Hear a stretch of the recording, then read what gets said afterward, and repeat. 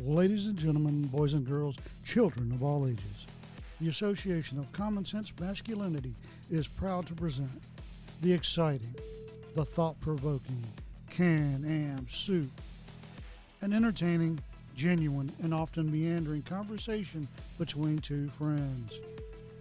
And now, the stars of our show, Jeremy Gertz and Todd Fuss. Hey, Todd, how you doing, buddy? Good, Jeremy. How about yourself? Oh, real good. Really Well, good. ladies and gentlemen, for the 13th time, we've started the show without you. That's not why we do the show, right? Yeah, Welcome to the middle of the conversation, people. that's true. We were It's just like eavesdropping. Now you'll never know the start of the story. no, but we caught ourselves mid conversation. We're like, we should be actually having the recorder going right now. Usually, if there's any what do they call housekeeping, we got to take care of. We do that, like a little personal chat. How's it going? Anything like I got a jet a little bit early today. And then we just got right into the podcast without recording, without knowing it. I tell you, this reminds me of a radio show I used to listen to that no longer exists. But one of my favorite episode of all time was like our show, completely about nothing. And they started it almost like this, but they opened the show. They're just all busting out laughing, just crying in laughter about a story somebody told right before they went on air. And they're like, yeah, we'll share it with you. We'll, later, in a minute before the break. And then they go to break. After the break, they'll share it. The whole show goes by. And the whole show is about a story they're not going to tell you, but they're telling That's you they're funny. going to tell you. It was hilarious. Yeah, that's like the ultimate bait, hey? That's funny. Yeah. Well, we were in a conversation about GoPros, kind of where it started, and televisions and all this stuff, and then talking about making YouTube videos. And we're just, we're talking about the point where using a GoPro, you're always going to have that fisheye look. But there are some YouTube channels that only use GoPros, and they're wildly successful. And it seems like, you got some channels that use the new GoPro 9 with the stupid media package on it. Yep. And they look like a normal camera almost. Yeah. Another channel is using the exact same camera. It looks fisheye.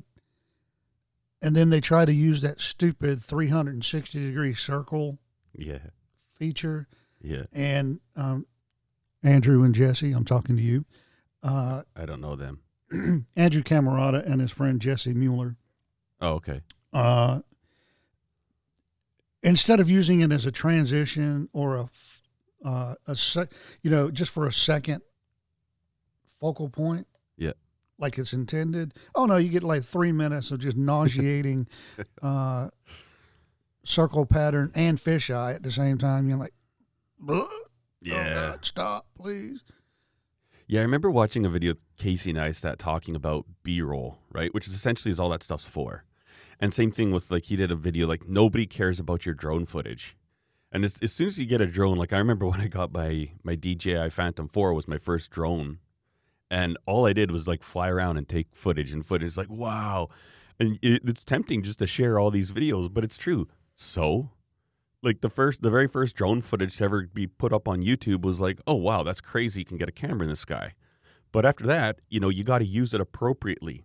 If you're kind of transitioning from one part of the video to another, maybe a little 3-second drone clip. Or, say to give context, if you're working in an old barn somewhere, maybe you have a quick shot, going out from the barn to the landscape. So you can say, oh, cool, he's out in the country. And that's the only thing those things are really good for, Yeah. Same thing with all those special weird GoPro things. There's a lot of bicycle channels I watch, and they'll use the 360 cameras. And I'm still so curious about them, but I don't think I'm at the point where I'd buy them yet. But it's crazy because they can have them on that stick, and then the technology will cancel out the stick, so it looks like there's nothing holding this camera. Yeah. And then post-production, you can decide what you want footage of. So you could, film in front for a while and then film at the back and do this. And it's just so weird, but it still has that weird look. Mm-hmm. But the one thing I would say is, the opposite end of the spectrum is people that get like really caught up in air quote cinematic footage, right? Like they get the super shallow depth of field. They shoot at 24 frames a second because that's more cinematic. And I really am interested in that because that kind of goes back more to photography for me, right? It's a lot more technical. At the same time, it's very, very easy to set up and do all that stuff. But I've noticed the channels that I enjoy that are successful that use GoPros, it's what they're doing and that makes it so interesting. And when you get crazy caught up in gear, it actually pulls you away from what you're actually doing. It makes it more difficult.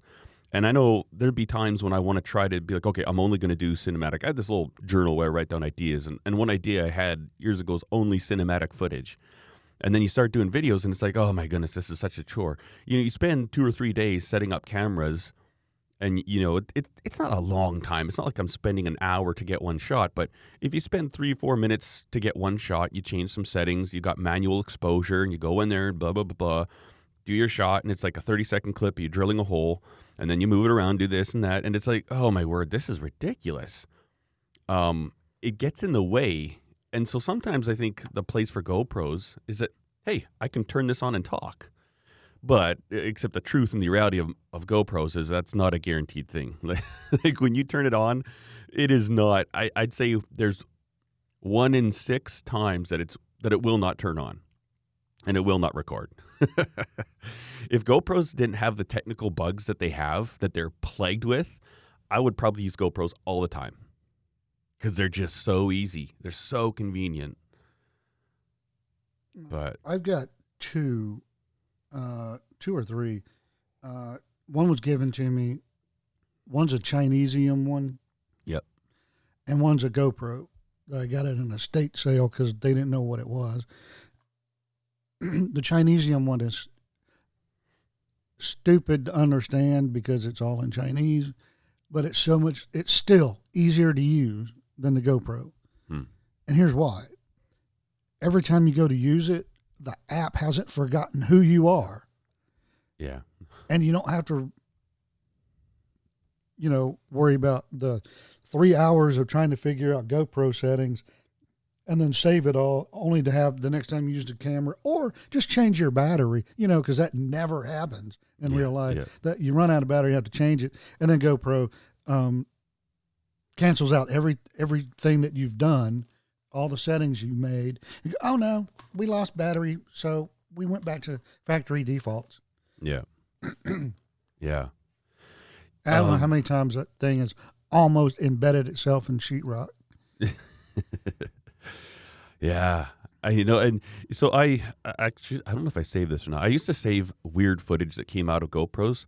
And like, there's one time when I was building a mezzanine and I was doing a little shot, and literally it looked like the old LCD screens, just the 2-tone ones. If you ever stepped on them, it looked like water in there. Oh yeah. Yeah. I had that on my screen, but it moved around. And that, like, in the file, and it recorded the whole thing. It was like a 10 or 15 minute thing I was doing up there. And it was like this bubble of black ink where I'd say at the most I had 30% of the screen. And I'm like, what is this? It looks like there's a demon inside this camera. Like, why does this technology do this today? Like, there's no reason for it. Talking about other cameras before we started the recording, the Canon G7X Mark II was such a great camera, and you could just put it to movie mode, and you hit record, and it will record. And I like the audio. It's good audio. One of my favorite audios for something super simple. And that makes making videos easy because there's nothing in the way. The fewer barriers you have, the more likely you are to do it. And man, that thing worked flawlessly every time. It wouldn't corrupt files. It would record. The GoPros, like, you spend almost as much for a GoPro as you do for a decent entry-level, like, point-and-shoot vlogging camera. But if I'm skiing, say if we're skiing, and I want to, take a bunch of footage of runs and stuff, and I only have one battery for my GoPro, so I've got to be selective. It's like, okay, we're going to record this run, or I'll do this one of this kid, and the next run I'll record the other kid. And in a day of skiing, I probably have to power it down like by pulling out the battery, because it doesn't matter how many times I press the power button, nothing happens. And with just one battery, I can't leave it on while I'm going up the chairlift. Like I want to, turn it on, take my video, turn it off. But that is not how GoPros work. And I've had, I don't know, I've probably owned 5 or 6, 7 over the years. Right now I have 2. But man, they are just the most unreliable thing on earth. And the thing that pisses me off is every year they come out with a new stabilization. Like, what's going to be next year? Hyper Zaptastic, super smooth. Like, come on. You've got really good stabilized footage now. We get it. Now, why don't you make it so that we can actually use that without a headache? Ugh. Actually get your stabilized footage off your stupid camera with the off-the-shelf programs that most people use, because your software is not user-friendly. It doesn't do what people want it to do, so they don't use it. Yeah. Most people don't use it. In fact, there's a small company out there that people are starting to use. Not sure how you pronounce it. I pronounce it KineMaster. It's Kine Master, all one word. And it's just for GoPro stuff. And it's only for Apple. Huh, I'm gonna look into that. Because that's the other thing is, like, when I film anything with GoPro, even if it's just 1080, when I bring that, like I do all my editing in Final Cut Pro, when I bring GoPro footage in, the software it takes 10 times longer to render that out so that I can edit it. And say you have I don't know, I'm going to go guessing here, a 31 megabyte file, right? Yeah. Pretty big video.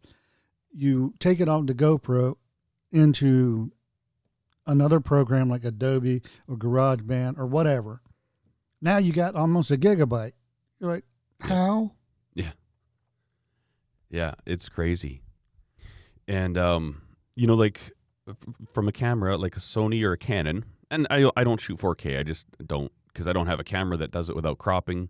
And I don't see need for it yet, although I think that need I think it's going to be coming sooner than later. But I can take the 1080 footage from a Canon or my Sony ZV-1, put it in my editing thing, and in about 3 seconds, it all pops up. I've got all the audio wavelengths there, so you can all the information is there. And I can go and edit that real time. Like if I know there's a spot, okay, I want to take this, if I'm pointing the camera at myself and then I'm turning it around, pointing it, and there's like 2 seconds, I can just go bloop, bloop, delete, and then go back to that and play it and see exactly what that is. Like basically real-time editing. But with a GoPro, not like that. If I delete 2 seconds and then go to right before where I made that cut, go to play it, it's got to think about it, and then it'll start playing. It's just like, come on. What makes you think you're so special? I don't know. I think GoPro could be dominating right now. But the fact is, they have a niche, and they have a hold on the niche because you can put those cameras anywhere. But, so many people will talk about GoPros like Peter McKinnon or Casey Neistat, and it's like, yes, they're great for what they are, but man, I hate to have to use them. But when I do, it's still one of the best, like the best option there is, But, and then, I don't know. DJI Osmo came out with their little action camera, whatever, or DJI, whatever. What's that, the Osmo? Yeah. Yeah, whatever it is, but I don't know. And then I'm like, I don't want to buy another one, and it's, I don't know. But, it's funny we're having this conversation because just this week I was looking at the prices of GoPro Hero 9s because I'm like, do I get a new one? Do I get it? Because if I could have a GoPro that worked, and then I'm always like, maybe it's just my version of the firmware that I have. And so I checked, nope, my camera is fully up to date, and it still just works like, it's like having a car that the brakes are only going to work, 5 out of 6 times. So just so you know, if you want to stop, you go to press the brakes, there's nothing there. Well, now you're going to have to put it in the first gear and then pull the emergency brake and then swerve into the ditch. That's what it's like to use a GoPro. It's not like just driving from A to B. Okay, I'm going to film a little movie here and put it up on YouTube. No. It's way more complicated than that. Oh, well. I don't know, with DJIs, I mean, they still have probably the best drone out there. Yeah. So, they've got the camera technology, they've got the stabilization technology down pat. Mm-hmm. Well, there's this if I wanted gimbal-based- a mobile camera, GoPro-esque, I might just go to DJI instead, simply because I've had such a bad experience with GoPro. Yeah, me too. And consistently. And I'm always like, I look at the new GoPro and it's a little bigger and I don't have to have the little cage because the one I'm using right now is a 7. And like the one thing I will say is I don't mind the audio on the GoPro for like building footage. It's actually pretty good, like without any type of physical wind protection. It can be windy and the GoPro does a fairly decent job of keeping you audible. Like when I'm skiing really fast down a hill, I'm like, it's not that bad. Like if I was doing this with one of my Canon cameras without any, a dead cat or a windscreen on it, it would sound horrible. But yeah, and that's the reason I can't. I'm like, man. And a lot of times I'll go like, I should just grab the GoPro and film this, and I'm like, no, it's the GoPro. Of course I can't do that. It doesn't work. It's so dumb. Yeah. One thing I will say, the GoPro I got from an estate sale was owned by a surgeon before he passed away. Ooh. And he videotaped some of his surgeries. Do you get that footage? Yes, it was in the camera when I got it. And I'm like, ooh. That's disgusting. Ooh. Okay, what's the next one? Ooh. Okay, now I'm hooked. Come on. Todd, you realize this? Okay, listen up here. This is your chance to break through on YouTube. Oh, God, no. You'd be demonetized before you were ever monetized. No, They would ban you. But for surgery videos. educational purposes only. And then just big old warning, this content is very graphic. But if you'd like to learn how to do surgeries at home, and then you could just do your own voiceover and try and, figure out what they're actually doing. Oh, I don't know if this is true because I do not speak French, right? There's a child in the 8 to 10-year-old range, right? There's 2 actually. They're related somehow, and they're in France or some other country in Europe, but they're French people, right? Yep. It's a French family, and the kids do YouTube. It's like kid vlogging, right? Yeah. And they're wildly popular in their part of Europe, again, with French-speaking people. Apparently, YouTube found out the kids are just vilely cursing in these videos. Really? Yes. And according to their terms of service, that's You a can't non-issue. do it. No, you can. Maybe they don't like kids to do it, but in the Oh, terms no, of service, kids can't do, even kids can't do things that aren't kid-friendly. Uh. The little millionaire brat got his YouTube channel deleted. It's back, but they did delete it. who's Because he that? did some things that aren't kid-friendly, allegedly. Mm-hmm. According to YouTube, they're not kid-friendly. Here's what he was doing. He was helping his mom cook. And his mom was teaching him how to chop vegetables. So it's a little kid with a knife. Oh, yeah. But these little French kids were just, dropping F-bombs and, Wow. telling horrifically dirty jokes. And Huh. That's crazy. yeah. And I think the reason they got in trouble is you now have to say, is this Yeah. video targeted towards kids or is it not? Is there this? Is there not? And they were lying. So. Yeah. Because I've looked at it, everybody wonders that I watched some videos from it's called the Video Creators. It's actually channeled by YouTube. And they go through a lot of stuff. Like one video, they'll have 3-minute videos. It's like, am I allowed to swear on my YouTube videos? And then they'll go through it. Say, you know what? Not going to be offensive. And even now, if you have swears in the title of your video, they won't derate it or downgrade it or demonetize or promote it less than if you didn't, which to me is kind of pathetic, but that's one of the things. I say, no, we don't care as long as it's not violent language. Like if not, you're going to, threaten somebody or do anything like that. You can drop F-bombs all you want, any swear word of your choice, and YouTube will not take any exception to it whatsoever. But I was showing how sharp one of my knives was in a video, and I was shaving with it. my arm hair, and it was demonetized. And so you can go for an appeal, and I think it's just like the first one's just a computer runs through it, and then it said nope, no. And then I actually got a person at YouTube to look at it, and obviously you don't know the name. It's not like an email, but it's a process. You can go through it, and I fill out this form online, say this shouldn't be demonetized. There's nothing bad here. It's how to make a knife. And they said at the end of the video, you were shaving your arm hair with it, and it's too close of a representation to self-harm to somebody cutting their wrists or whatever. And so it's demonetized. And I said, whoa.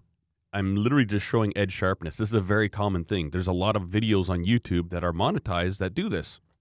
No, sorry, we've made our decision.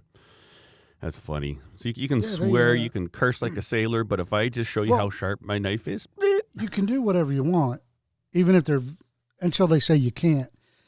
Even if it's in the terms of service that it doesn't violate the terms of service, whatever you're doing. If they say you're doing it, and it's wrong, what's your recourse? You don't have any. No. And they are deleting all kinds of, like gun-related, knife-related videos that do not violate the terms of service as written, but because of their political agenda, they, it violates how? No, it just does. Yeah. And I've seen one of those unedited email strings from a gun channel that no longer exists. They were wildly popular back in, 2009, 2010, 2011. And now, the guy that was doing the videos got another job that kept him busier than the previous job, and he wasn't making money at that time. But come 12, 13, 14, his YouTube channel, his older videos took off, got a lot of watch time, started making money. But now he's working where he can't, focus a lot of attention on YouTube. Anyway, in the adpocalypse, his YouTube channel got deleted, and he fought. He even got a lawyer and fought it because he is a lawyer. One of his friends, was going to fight YouTube for him for free, and they were just like, nah, nothing you can do. Our platform, go shit in your hat. But and I don't just curse to be cursing. That was in the video. That was in the email string. Wow. Yeah. I'm like, really? Yeah. And the lawyer that was fighting him was like, well, don't wear hats, but okay. Yeah. And basically what it boiled down to is they can just lie, cheat, and steal, and there's nothing you can do about it. Yeah. And see, at the same time, like... Not in the United States. There's a particular group led by a bald-headed guy in Europe that's winning over there, but not in the continental United States. Yeah. See, the one thing is that it is a privately owned company. Or I know, I shouldn't say that. I take that back. I don't know what the business is, but at the one time, I mean, it's not... YouTube is YouTube. They started the platform, and it's such a hard thing because I'm like, okay, you can't tell anybody what to do. At the same time, say if I had a platform and somebody came into my platform and started doing something that's wildly against what I believe, I would feel like I should have the right to say no. It's kind of like, does a business have the right to refuse service? You know what I mean? If a guy comes in there wearing only underwear into my restaurant, as a restaurant owner, I feel like it should be my right to say, get out. You need to put some clothes on. You can't eat here in underwear, right? And at the same time, when you look at these platforms, and the scary thing is these platforms get such a monopoly and they become so big, but at the same time, I always feel like I can't be mad at YouTube because it's their deal. They put this together for me to use. I used to agree with you. 100%. 100%. And here's the reason I don't agree with all that anymore. The difference between being a privately held company and a publicly traded company. Yes, yeah. That's the difference. And there are some laws, not just in the United States, but in different countries around the world, that lend credence to a particular legal theorem, and then that's why I've changed my mind. Yeah. Let's say Simple Little Life had a storefront. Yeah. And it was privately held by you and Steph. You do whatever you want to with your business. If you want to just serve no one but purple-skinned trannies, that's up to you. Mm-hmm. You should be able to do it. No recourse, no nothing. Now, once you're publicly traded, however, now I believe that certain civil rights and have to come into play because you're publicly traded. Yeah. You are now a company of the people. Yeah. So, and YouTube is owned by Google, which is a publicly traded company. And, you are using the intellectual property. You create nothing. You get a bunch of intellectual property creators that let you post their intellectual property on your platform.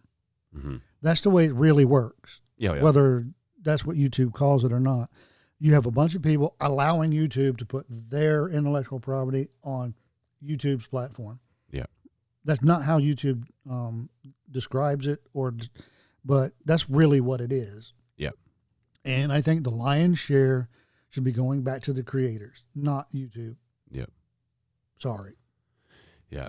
And there should be a plan like that, kind of like it is now, but the lion's share goes back to the creators, or a pay-to-play thing, where you pay YouTube a monthly subscription to rent space on their platform, and then you get all your revenue.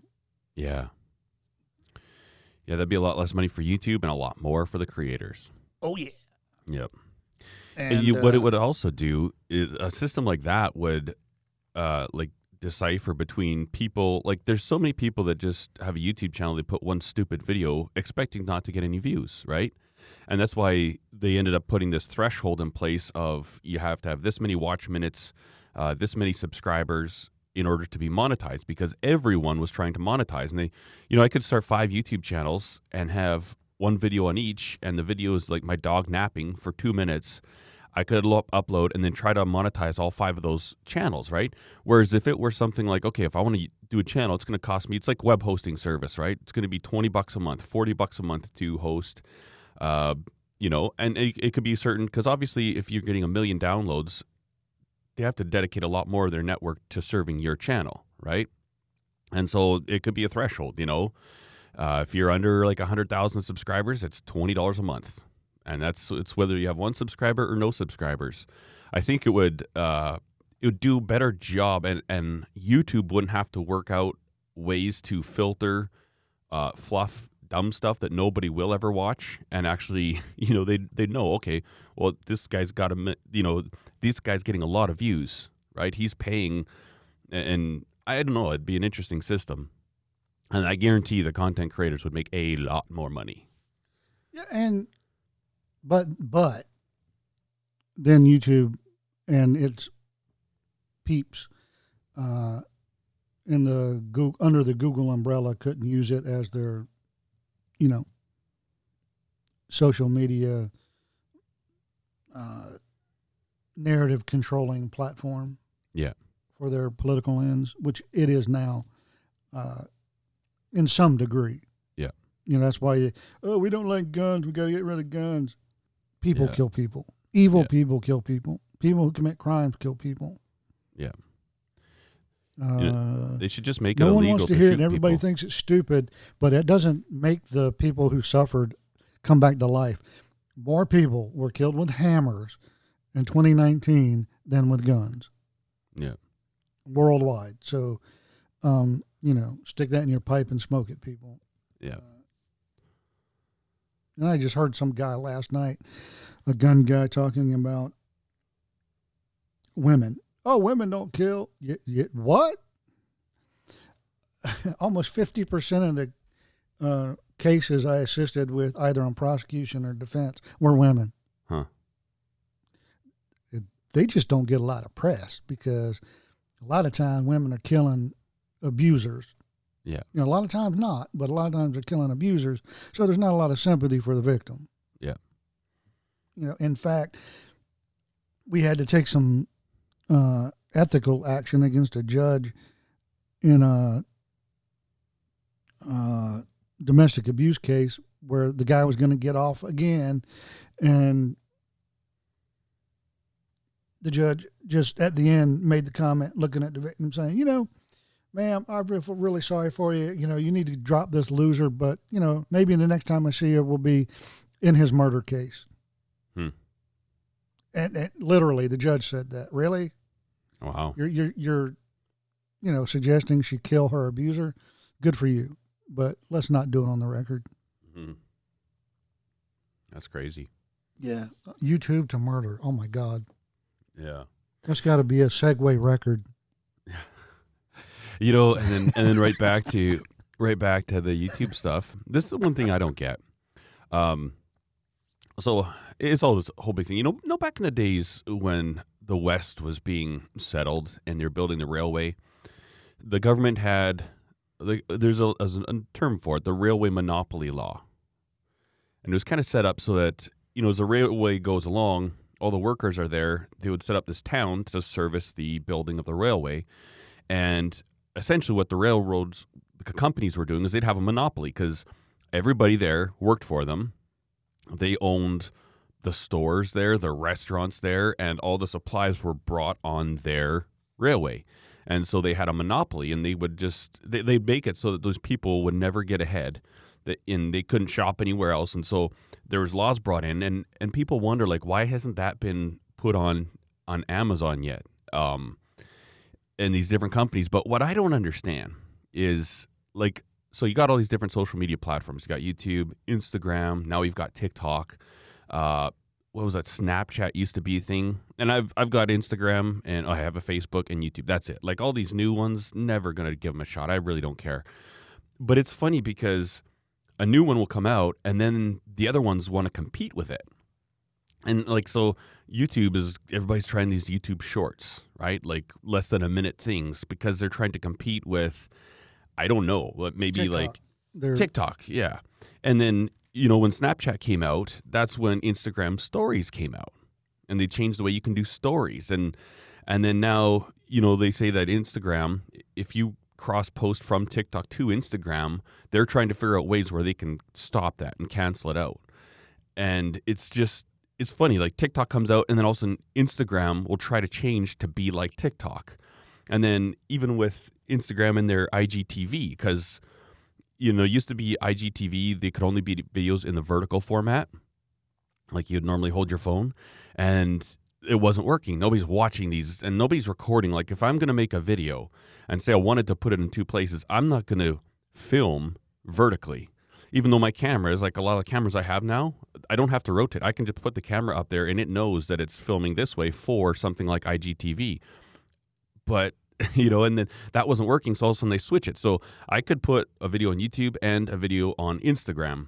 And now Instagram's totally set up that there you go. I mean, I can't monetize it on Instagram unless I get sponsorships, but it's funny. It's like, why doesn't YouTube just focus on being YouTube? Like, what is it that makes YouTube unique?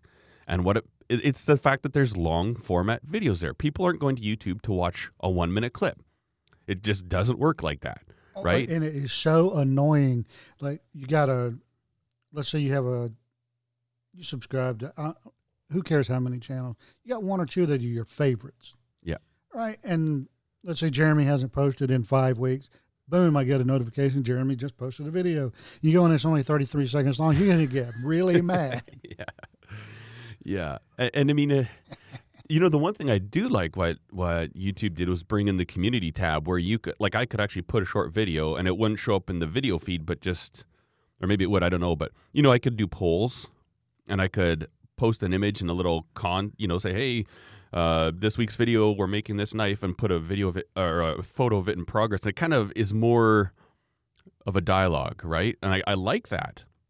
And sometimes if I've put a couple videos in there before where it's just super short, and it's like boom right there. But it's, if you go to your main video library, it's not going to show up there. But it's just so weird. It's like, okay, what makes YouTube great? Focus on that, because that isn't going away. You know what? There's a place for all these things, and it just drives me nuts how one platform completely reinvents itself as soon as somebody else comes out that's becoming popular. You know what I mean? And one thing I notice is a lot of, not all, but I'm painting a broad brushstroke. I understand that. I don't know this because, I have one video on my YouTube channel. I have a lot ready to go. I just, scared to put them up. Put them up, Todd. Put them up. But I don't know that. What I hear is YouTube, has a lot of ideas, and they make a lot of suggestions out to their creators that fit certain parameters, right? Oh, maybe you should try this. Maybe you should try that. Blah, blah, blah, blah, blah, blah, blah. And with these shorts, I noticed a lot of really successful, more than 500,000, more than 1 million subscribers. They could care less what YouTube tells them to do. Yeah. Most of the time. They stay within the parameters of the rules. But when I say, oh, this is how you should make a video. Oh, you should make shorts. They just, no. Mm-hmm. I got a formula. Go away. But people under 100,000 that are really fighting in that, because there's so many creators in that 50 to 100,000 range. Those are the people that just do everything YouTube suggests. Oh, and it just, your channels start to look bipolar. Yeah. And then you'll notice that you either stall or you start losing. Learn a lesson, people. You got 0 to 60,000 doing a certain way, a certain method. Your videos will be more polished, obviously, because you're getting better at it, but you have a formula. You have a theme. Stick with it. You'll grow. Mm-hmm.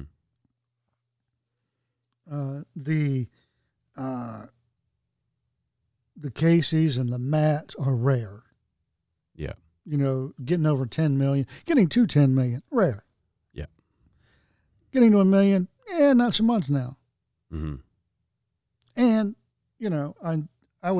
I don't think I would ever do it, because I think it's cheating and lying. But people that buy subscribers really annoy me. Yeah. That's funny.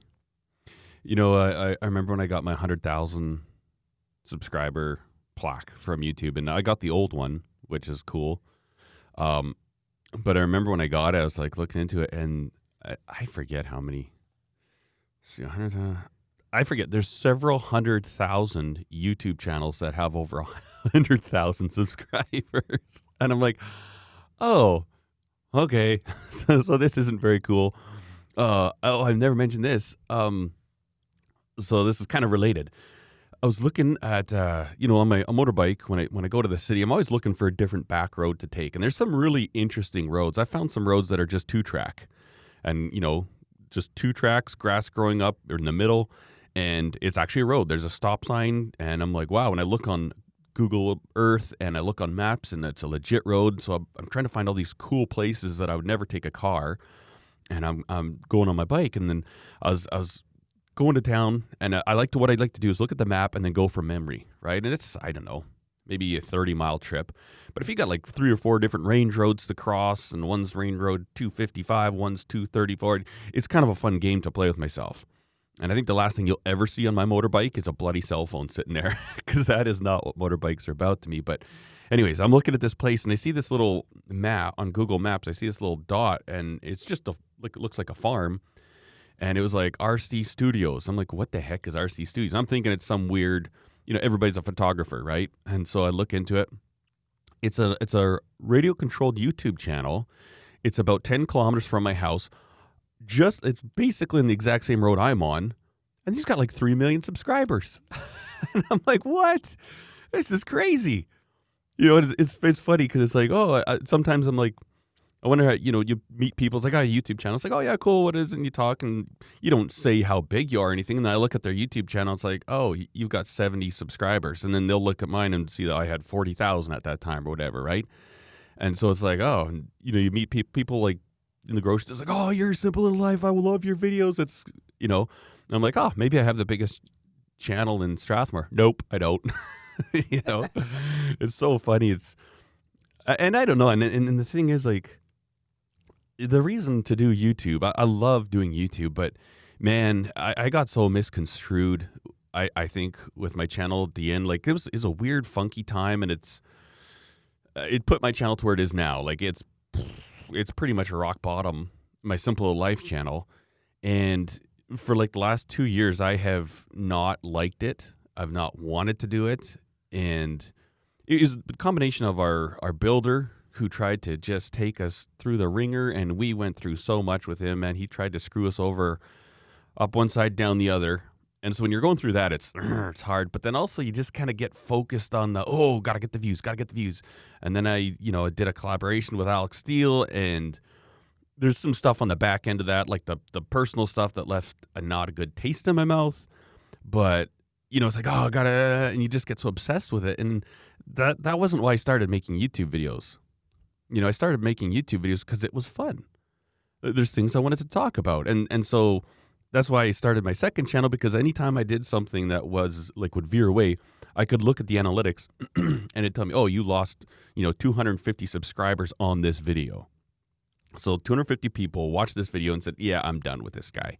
And so it gets demoralizing, right? And so it's like I want a channel where I don't care about numbers. And I don't. Like on my other channel, I just make a video and I don't look at analytics. I'm like, don't care. You can watch it or not. I don't care how this video ranks to my other videos. I can do different style of videos, and it's fun that way. And I think that's like, it kind of reminds me when you're talking about the people that have their formula and they're not just jumping on the shorts. One thing I think would be fun to do is to make a really long video and then hashtag it with shorts. or every one of my videos put shorts, because that's how I think that little hashtag they use is kind of how YouTube kind of finds them and organizes them. That's what I heard somebody say when they're talking about them when they came out. But Andrew Camarada should do his like hour and 45-minute videos, hashtag them shorts. No, hashtag long pants. Yeah. Yeah. Yeah, he's one of those. Hashtag slacks. Yeah. He's one of those GoPro, Yeah. The thing is, like, as much as he's got weird things about him, I like his channel, and you do too. Is that correct? Yes. The reason we like it, and I'll think I can speak for both of us, is because of what he's doing, right? It's kind of fascinating, and I relate to what he does because he's using tools to fix things. I can tell by the way he's working. I don't think he's ever been a tradesperson. Because some of the stuff he does is just like, man, you're dumb. You really don't know how to use that tool. But then at the same time, I'm like, his attitude, his approach is like, I just have to get this done.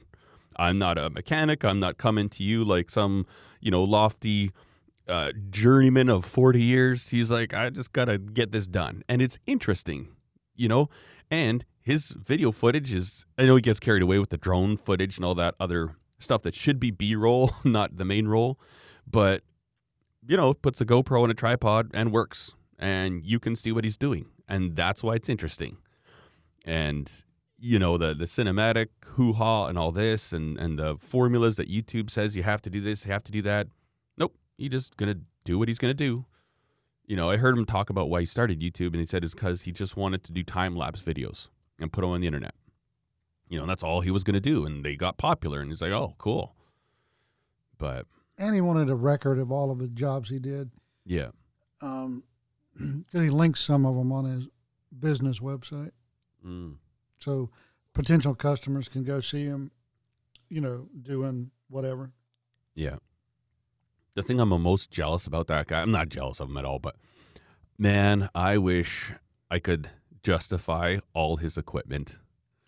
Like, obviously, it makes perfect sense for him to have all those toys. Well, they're not toys, they're tools, but he's got a dump truck. It's like, oh, man, can you imagine how handy it would be to have a dump truck and multiple Bobcats, multiple backhoes? You got your own scissor lift, like cranes, you name it, man. That guy's got it set.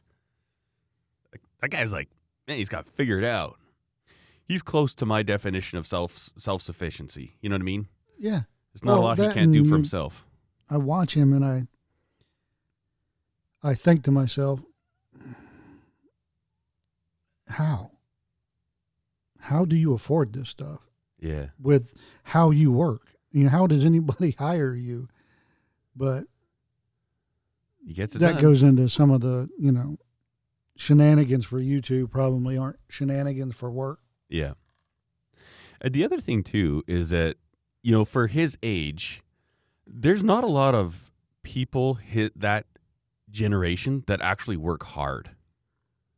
You know what I mean? So you think, you hire a contractor to do some excavating or some landscape work, right? Oh, we want to rebuild this bridge on our driveway. Well, you could hire a really nice company that has, good letterhead font and a nice, very palatable logo, and their trucks are new and they're all the same and they all wear the same clothes and they look very professional. My word, they're not going to do any work. Like most kids these days just don't work. They're going to sit around on their phones. The job, they're not going to show up. Like anytime you try and hire somebody to do anything, good luck these days, right? Whereas you look at him and he's like, oh, I got a job. And he just goes there and does the job. He might not be wearing a shirt if it's hot out, but he's just going to work. And I think, I think his business is probably wildly successful because, if you call Andrew and tell him to come here, he's going to be here and he's going to do the job and then he's going to leave. That's rare these days. The world's, it's like the world's so soft and man, the workforce. So my boys work for my dad, and I don't know where I got if my dad actually told me this or not, but I always think that my job as a father, first of all, is to lead my children to Christ, right? That's my number one obligation. My second obligation is to teach them how to work. If my sons don't work hard, and if they're not known as hard workers, I feel like I've failed as a dad. And I know it sounds weird. A lot of people are like, oh, no, you got to be friends with your kids. You got to teach them how to blah, blah. No, you know what? If you can teach a kid to work hard, that work could look like anything. It could be the school work they're doing. It could be university. It could be their first job waiting tables. Or, once they get their whatever degree, if they go to university and they get a job, they're going to work hard. That is the number one thing you can do to assure success in life is work hard. And that's a parent's job to teach it. And no parents teach that anymore. I've got neighbors all around here, and they all have adult children, and none of them mow the lawns. For my boys, it takes them we kind of split the lawn up. There's a part where you have to do by hand, like over our mound, our septic mound, and it takes them about 3 hours on a Saturday. And they do that. In exchange for that, I buy all the gas for their dirt bikes. And that's not cheap. I mean, I fill up these things where I think premium's at like $1.80 a liter or something, like $8-9 a gallon, And so I don't know. They probably spend $30 to $50 a week in fuel. And I'm like, you know what? I'll buy all your gas for your dirt bikes. I'll make sure you have it because if you run out, you can't run to the store. But I'll make sure these are always topped up, and you guys have to mow the lawn, and that's just the deal. And you know what? They go work for my dad, and my dad's friends will be there, and they're like, hey, what do they do next weekend? He's like, why? He's like, I need them. I got to dig some holes. So he's like, well, the guy that asked him that, he has a hired hand full time. And this hired hand, I've met the kid. He ran into our vehicle, but he's, I think, 26, 27. And my boys worked with him last year, and he was working for my dad. And they said as soon as my dad was gone, he was on his phone. He'd literally sit on his butt on his phone. And then my two boys, 15 and 13 at the time, were working the pants off this kid who's like 25 years old. And now his boss is trying to hire my sons to do weekend work because he wants it done. And I'm like, you know what? Teaching my kids to work, they are going to have such an advantage over everybody else their age, because that's not and I think that's probably, wondering how he can afford that. I bet that's how Andrew can afford that. If you got a good reputation and look at it, what is his living expenses? He spends only the money he wants to. So it's not like he's got dependents. He's not married, I don't think, right? No. So it's like, and he doesn't drive fancy vehicles. Oh God, no. He fixes everything himself. It's amazing how, you do your own repairs if you don't care about vehicles you drive. Like Well, man, I guess his main gig now, and I can be wrong, but doing a lot of snow removal in the winter for rich people. mhm, You know, good clientele. That's who you want. oh yeah, get 150 contracts on that every winter. Yeah. You know, for rich people, Airbnb people. Yeah. Yeah, no, my dad always said, I may have said it here before, but he said, I don't care what you do for a living. If you're good at it, it's interesting to watch them and you'll be successful. You know, if you see somebody who's really good at collecting pop cans, they would be interesting to watch how they work. You know, because people that are good at what they do are so rare. You know, it seems like the world is full of mediocre employees. You know, Well, everywhere you go. as somebody who's well, you have too, but as somebody who's supervised a lot of people at one time, and the last time I supervised was in the federal government. So you're talking about 80% of the workforce is just trying their hardest to get out of work. Every second they're at work. How we get anything done is beyond me. But Yeah. because America, you want to save money. You could literally fire 50% of the federal government and never see any change whatsoever. That's funny. And I'm not joking. Yeah. There was Office of Management and Budget did a study, and then when they found the result, when they boiled the study down into results, they decided, we're not going to publish this. It is just laughably sad. Wow. And one of the things they found was, overall, about 50% of the federal government could be downsized without seeing any results whatsoever. Wow. Without changing any kind of productivity. And that includes getting rid of about 4 agencies completely, utterly, deleting the agency, and you never see anything. It wouldn't change the way the federal government operates or the services it provides one iota. That's crazy. Yeah. That's nuts. Yeah. We had some of these guys that you hire locally. When I used to supervise stuff, there's one guy we had in Baltimore. He's a nice guy, but he's so lazy. Big dude, like bigger than me, like taller than me, looked like a football player in college, like big guy.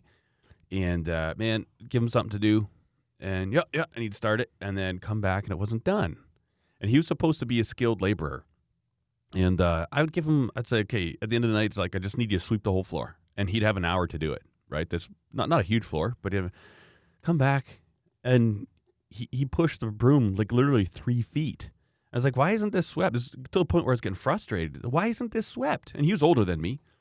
I go, he came over, he had a problem with this, and then I had to help him out with this and this. I said, that wasn't your job. Your job was to sweep the floor. And I told him, I said, if you worked half as hard actually doing work as you do it getting out of work, you'd be a multimillionaire right now. Because I've never seen anybody work as hard as you, as trying not to work. I said, you put so much effort into not working, it's exhausting. It's true. And he just looked at me, and I said, I think we're done now. And I got rid of him that night, and he was all mad at me. And his buddy worked with there too. It kind of woke his buddy up, and he really, really worked a lot harder after that. But one of my employees that really, really, really succeeded started off that way at the entry level, and she had been there for a couple of years. And no matter how lazy somebody is, you can see whether or not they have promise. Yep. If they have the ability. Maybe you look at it and you're like, your parents should have smothered you in your sleep. And you look at some people and go, we can make something out of this. Yeah. This is Play-Doh here. Let's mold this.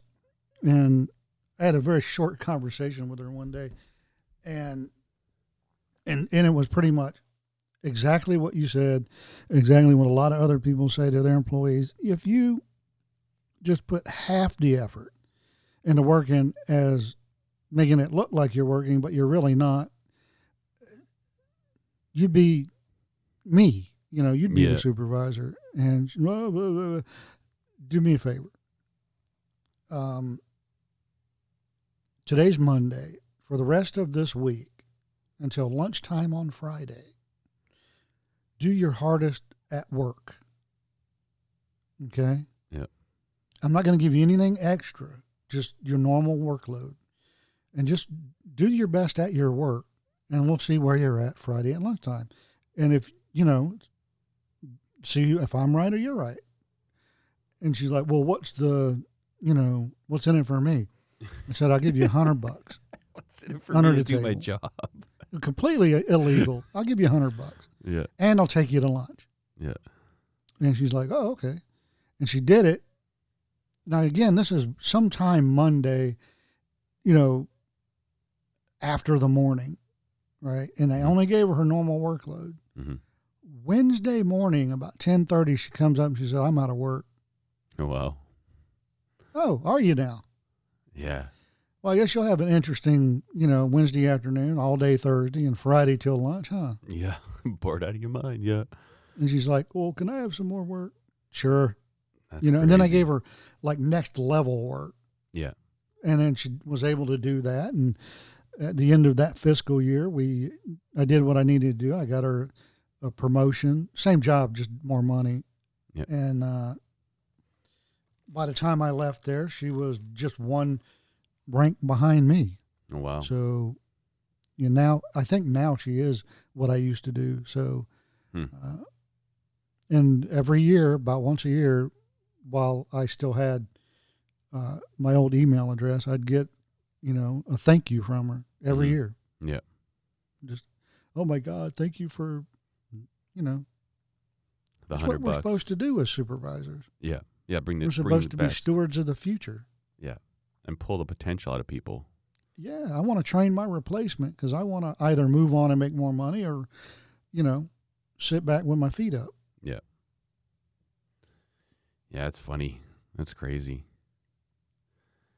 And it's weird it's really weird how people just get away with lackluster performance, like just, it's normal. Just can't get rid of them. I remember we were doing a job in Santiago, Chile. We were doing the entire airport, and I was the project manager. And so I had to go down there like for about a week to measure up the site and meet all the people. And it was like a consultant firm. This guy's dad who did, I forget his name's Matthias, but his dad was kind of like an aviation legend in Chile. He was the first pilot to land on Easter Island. And really interesting story and stuff. And his dad started the company. He took it over. His dad had passed away. And so we went to their office, and they were actually a decent company to work with. They didn't seem like over, top heavy, like not too many people. They were efficient. If you sent an email, you knew who to ask, and they would give you the answer. So they're great to work with in that way. But I remember we went to their office in Santiago. First day I had to meet everybody, and of course it's that culture where you kiss everyone. So they have this huge open room, and all the desks are against the wall, and there's nothing in the middle. And so like you literally walk around the room and you give the cheek kiss to like 20 people, 30 people. And as I was doing this, I looked at all their computers, and every single one was just fully on Facebook.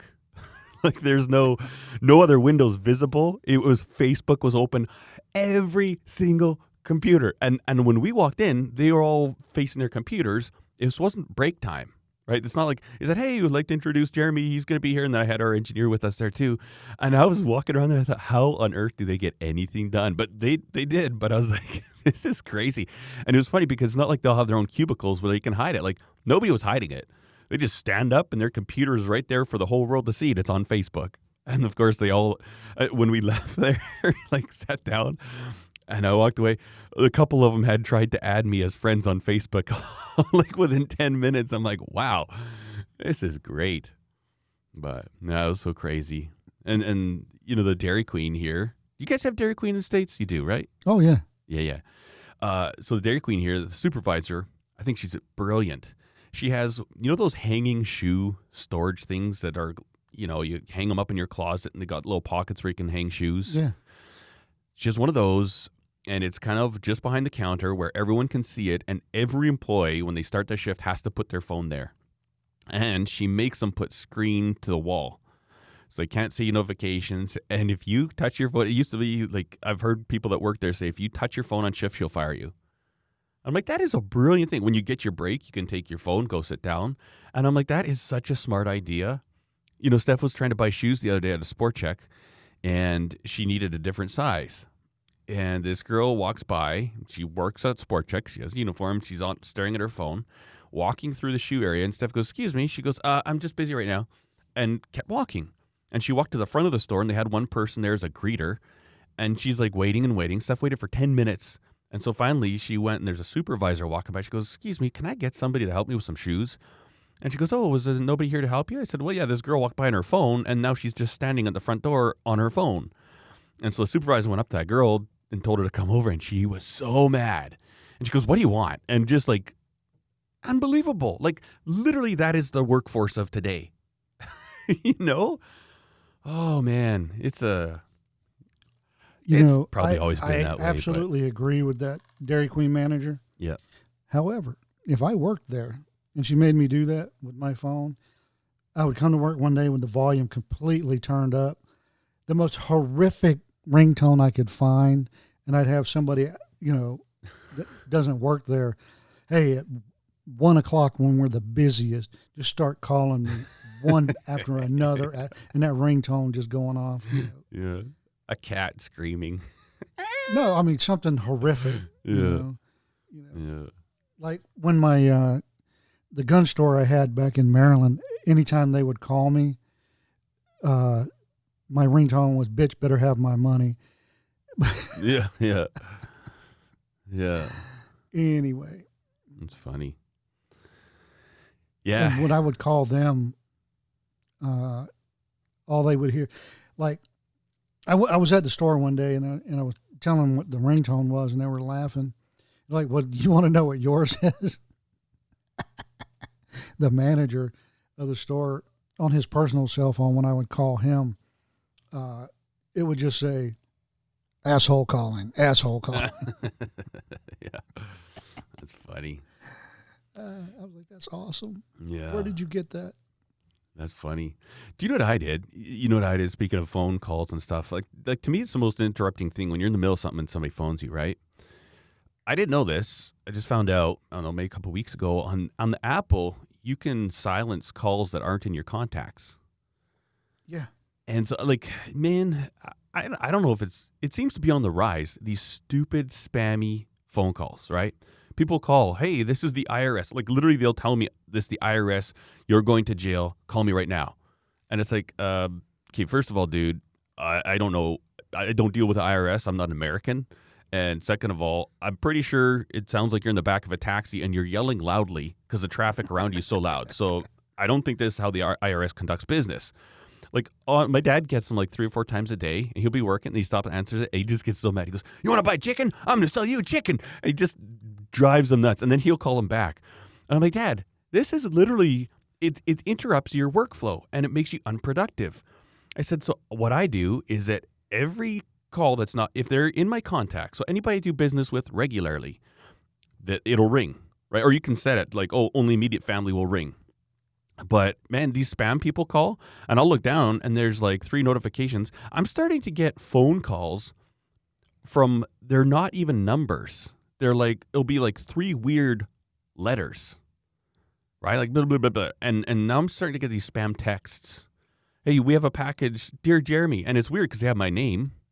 Dear Jeremy, we have a package delivery for you. Click this link to track it. And it's like, and I asked my wife, do we have stuff coming? Yeah, we do. Who is it? I'm like, oh, I said, we have all the tracking numbers we need. Yep. I was like, okay, just delete this text before I click that link.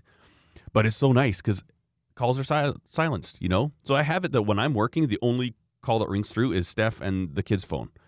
Because if I'm in the middle of making a knife, I don't want my phone to ring. And so it doesn't even show up. But next time I open my phone, it'll say, I had a silenced call from my parents.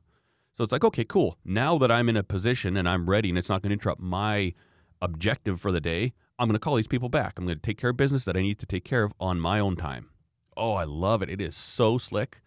And then these, you look at your phones like, oh, that's a spam, that's a spam, that's a spam. Don't know that number. They didn't leave a message, so it's not important, But my thing in life is that if you want to call me on the phone, you can't. I hate Yesterday, phone calls. I got 3 angry woman and one guy from the same alleged area in Maryland where we used to live about car warranty I never had. Oh, wow. And if I don't call them back right now, they're just going to expire it. Yeah. Well, one day I answered the phone because it came up very close to somebody else's phone, a real phone number. Mm-hmm. I thought it was them. I answered it. And it was this car warranty BS. And it was the woman, and she started on it about very angrily saying, "You haven't called us back, and we're going to blah." What car is it? Well, your car. No, I have 4. Which one is it? Yeah. Well, it's the one you have car warranty on. Yeah, all 4. Which one? Yeah. Which one is it? And then I just started getting abusive, using horrific language that a serial killer wouldn't use. Yeah. Actually, they wouldn't, because they'd have to be really charming, which, I'll never be a serial killer because charming ain't in my DNA. But I was just dropping bombs that would make the devil blush. And this woman, she just kept saying, "It's about your car warranty." And I swear she was crying when I hung up. I'm like, good for you. That's funny. You're doing something. You are breaking the law, so the rules are off the table. Yeah. I'm going to do whatever I want. Yeah. And then for a while I was answering the phone, regardless of who was calling. I wouldn't even look. I would answer the phone like this. "No one here has a student loan, a car warranty, nor do we need life insurance. What else you got?" "Hi, it's Danette's mom." "Oh, hey, Mom, how you doing?" Yeah. That's funny. "Do you want a pizza?" That's funny. Oh, one time it was one of my doctors, and they were laughing. "Oh my God, I'm about to start using that." Does it work? Every time. They don't know what to do and they just hang up. Yeah, that's funny. And I got a call from alleged FedEx, but they kept calling it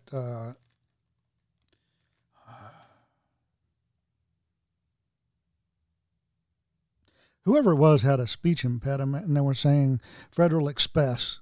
I'm like, okay. And they were trying to get me to give them money to ship this package because it was stuck. It had gone as far as the sender's money could send it. Oh, wow, yeah. Okay, no, that doesn't make any sense whatsoever because, you're going to collect the money point A to point B at point A. Yeah. And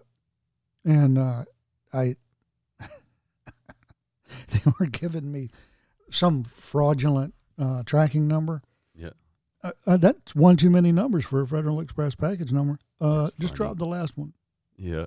Okay, what? You gave me the number. Yeah. Yeah. And I would just either playing dumb or getting abusive, go back to playing dumb real quick. And then, "Why are you calling again? Yeah. Who is this?" That's right.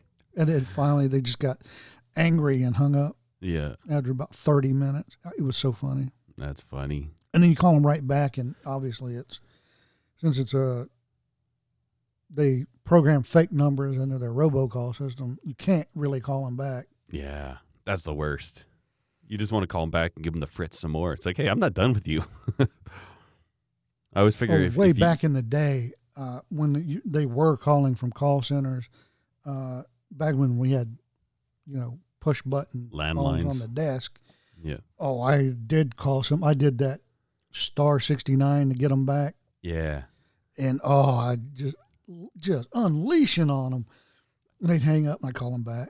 Yeah. I became their robocaller. I had a guy. So this happened too. The company was like harassing me, and it was fraudulent. And I did the same thing. And you couldn't do it anymore because it's all digitally squirrely birded. I kept calling them. I did the exact same thing. And finally I'd call him, and it was just one guy's headset. Like literally I'd get the same guy. And I'd call him back. Like, "Hey, would you like to buy some rice? I'm going to sell some rice today. I want to buy some." Because he was calling me and just trying to sell me stuff all the time. Right? Like, And I said, and he says, stop calling me. I said, no, I'm not done. He said, you know what? I've got nothing to do all weekend long. I'm going to call you all the time. And he ended up getting a supervisor. And his supervisor got on the phone and said, you stop calling. I said, nope, I've got nothing to do all weekend. I'm going to call you all the time. He's never going to make one successful phone call for you. And I would just go off. And I was talking really fast. And he says, I'm going to call the police. I said, good. I said, that will solve my problem. Please do. It's like, you're literally trying to scam me out of money. And now I'm giving you the fritz and there's no recourse. You can't do anything to me. It's not like you got my email address or, Like robbing a drug dealer. Yeah. What are you going to do? It was so fun. I just sat on my couch and I called it probably took about an hour and 20 minutes of me calling. And I remember where it was when we lived in Hillview. And we didn't have any kids. It was Saturday. I just laid down on my couch and I called this guy. And supervisor says, we're going to call the police. I said, please do so. I said, because what you're doing is illegal. You're trying to steal my money. So I would love it. It would save me the hassle of calling the cops. And I kept calling and kept calling, kept calling. Oh, man. It got so. And it was probably a half hour of me calling. And then he would just lift up the receiver and hold it down. Lift up, hold down. But they never, ever called me back after that day. It was so fun. Please stop calling me. It's like, no, dude, you called me. You to poke the bear, son. I got a call from an Indian call center back in the day of like AT&T prepaid calling card scams. Oh, yeah. All right. So I got an Indian female calling from obviously an Indian call center, and I started asking her horrific personal questions. Yeah. That's as far as I'll go with that. And she did start crying, and then some guy got on the phone. You're calling America. Cussing me all you want to in Indian. I don't know what you're saying. Yes, that's right. That's right. I love when you just dish it back to them. It's like, oh... when you're committing a crime. Yeah. I understand there are some people that, this is their only means of making money, still committing a crime. Yeah. So I don't have any hard feelings. I don't have any sympathy. I'm just going to just give it to you. Don't care. Yeah. Oh, you know what? Like, it's kind of here, it's starting to happen a lot more. Like, it feels like we've gone third world in a lot of places. First of all, we have beggars in the city at every big intersection. There's people out walking up and down asking for money. But more annoying than that is at car washes, they've got people that'll come try and sell you stuff. No, at gas stations. So you pull up to fill up your gas, and it's like, hey, we got this new product for cleaning the bugs. Would you like? I was like, no. Like, okay, I expect that in Mexico, right? That's how it is. We have never been to this point. Why are you doing this to me? And so I'm at the point now, if they keep bugging me, I'm just going to, maybe I'll just take a dozen eggs and put them in the back of my car. And when they come up and be like, hey, would you like to buy this new headlight cleaner? Be like, would you like to buy some eggs? Well, you want to buy some eggs? And I'll just say, you want to buy some eggs? And I'll be like, it's really annoying, isn't it? Like, I literally came here just for gas. And in this culture, this Western culture we live in, we don't do this. We don't. There's some cultures where this is how it works. We're not that culture. So do you just stand here begging all day? Well, yeah. Well, then you could work just standing here all day with a sandwich sign. Yeah. Advertising for the mattress store over there. Exactly. Get off your lazy blankety blank and go get a job. Yeah. Piece of garbage. Yeah. I will not give a beggar money. No. Now, if I see a obvious veteran that's homeless laying there not begging, I'll slip some money in a pocket, Yeah. like a shirt pocket. Trying not to touch them, but. Yeah. Like I when we go to a grocery store, they always have these $10 bags for the food bank. And I do that every time I go there because I'm like, you know what? I'm not saying people have bad situations, right? Did I do anything, to get myself to where I am today? I didn't make stupid decisions, but I can't take credit for the family I was born into. I can't take credit for being born into, a middle-class family. That's not me. So, you know what I mean? So, like, I'm not any better than anybody else. And there's some people that are literally born into terrible situations that are terrible to get out of, right? I'm not saying you can't. I will attest to that. I was born into the poorest family I've ever met.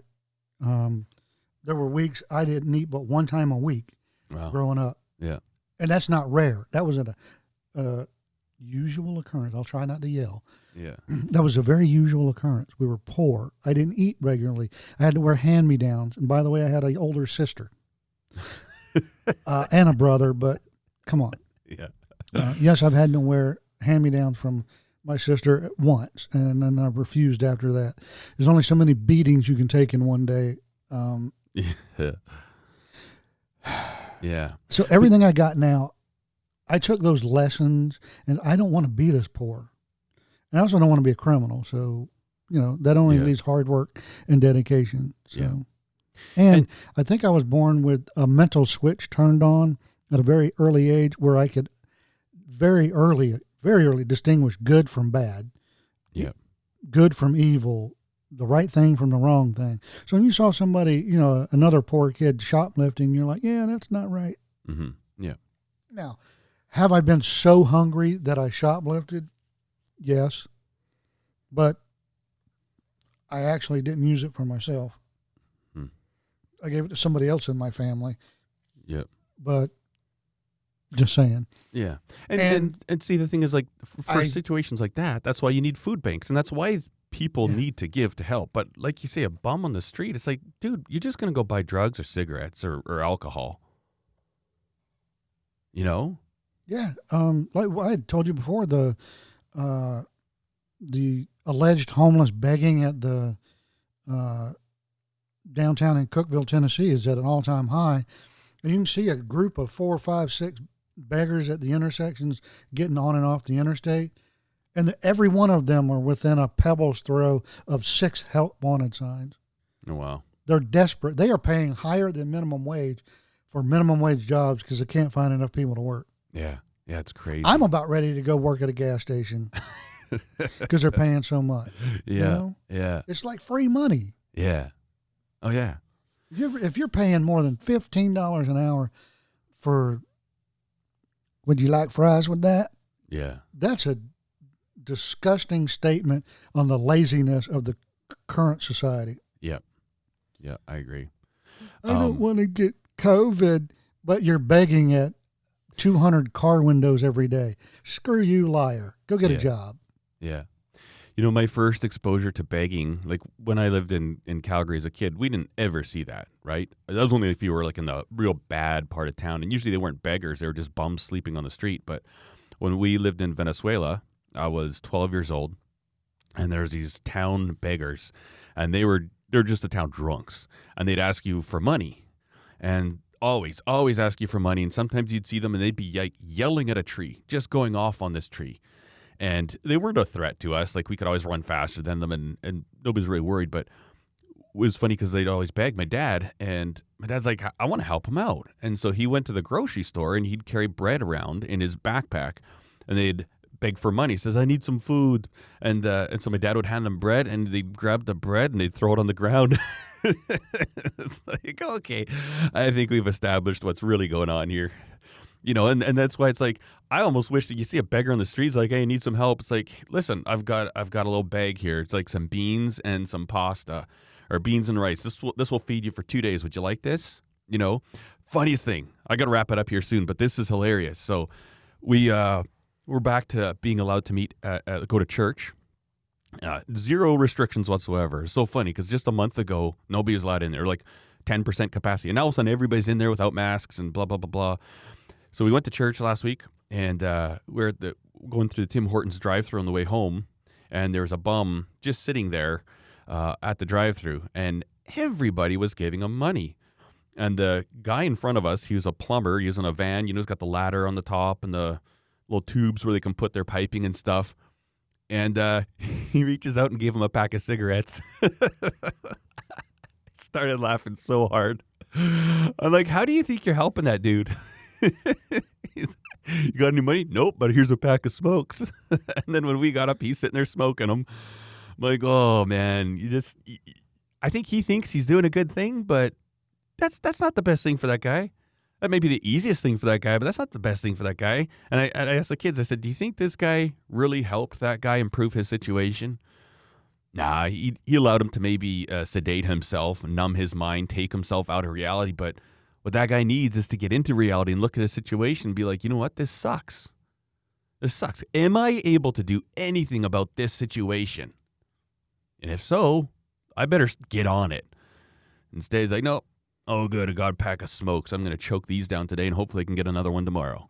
It was just funny. I started laughing so hard. It's like seeing you see a crackhead here and giving him the drugs. Hey, could I have some money? No, here, I just got the drugs instead, you know? It's crazy. Yeah, there was one bum I used to give money to every once in a while, only because he was honest. All the other bums lie to you. You know, my mom needs an operation, my dog, blah, blah, blah, blah, blah. This guy was like, I ruined my life. I ran my wife away, my kids away. I lost my job. All I want to do is drink myself to death. All right, here you go. You're honest. Yeah. You don't sugarcoat anything, you know. And I just, every time I do it, I'd, anytime I'd give them any money whatsoever, I'd also have a card from the church and say, please go to church. Yeah. If you want money next week, go to church.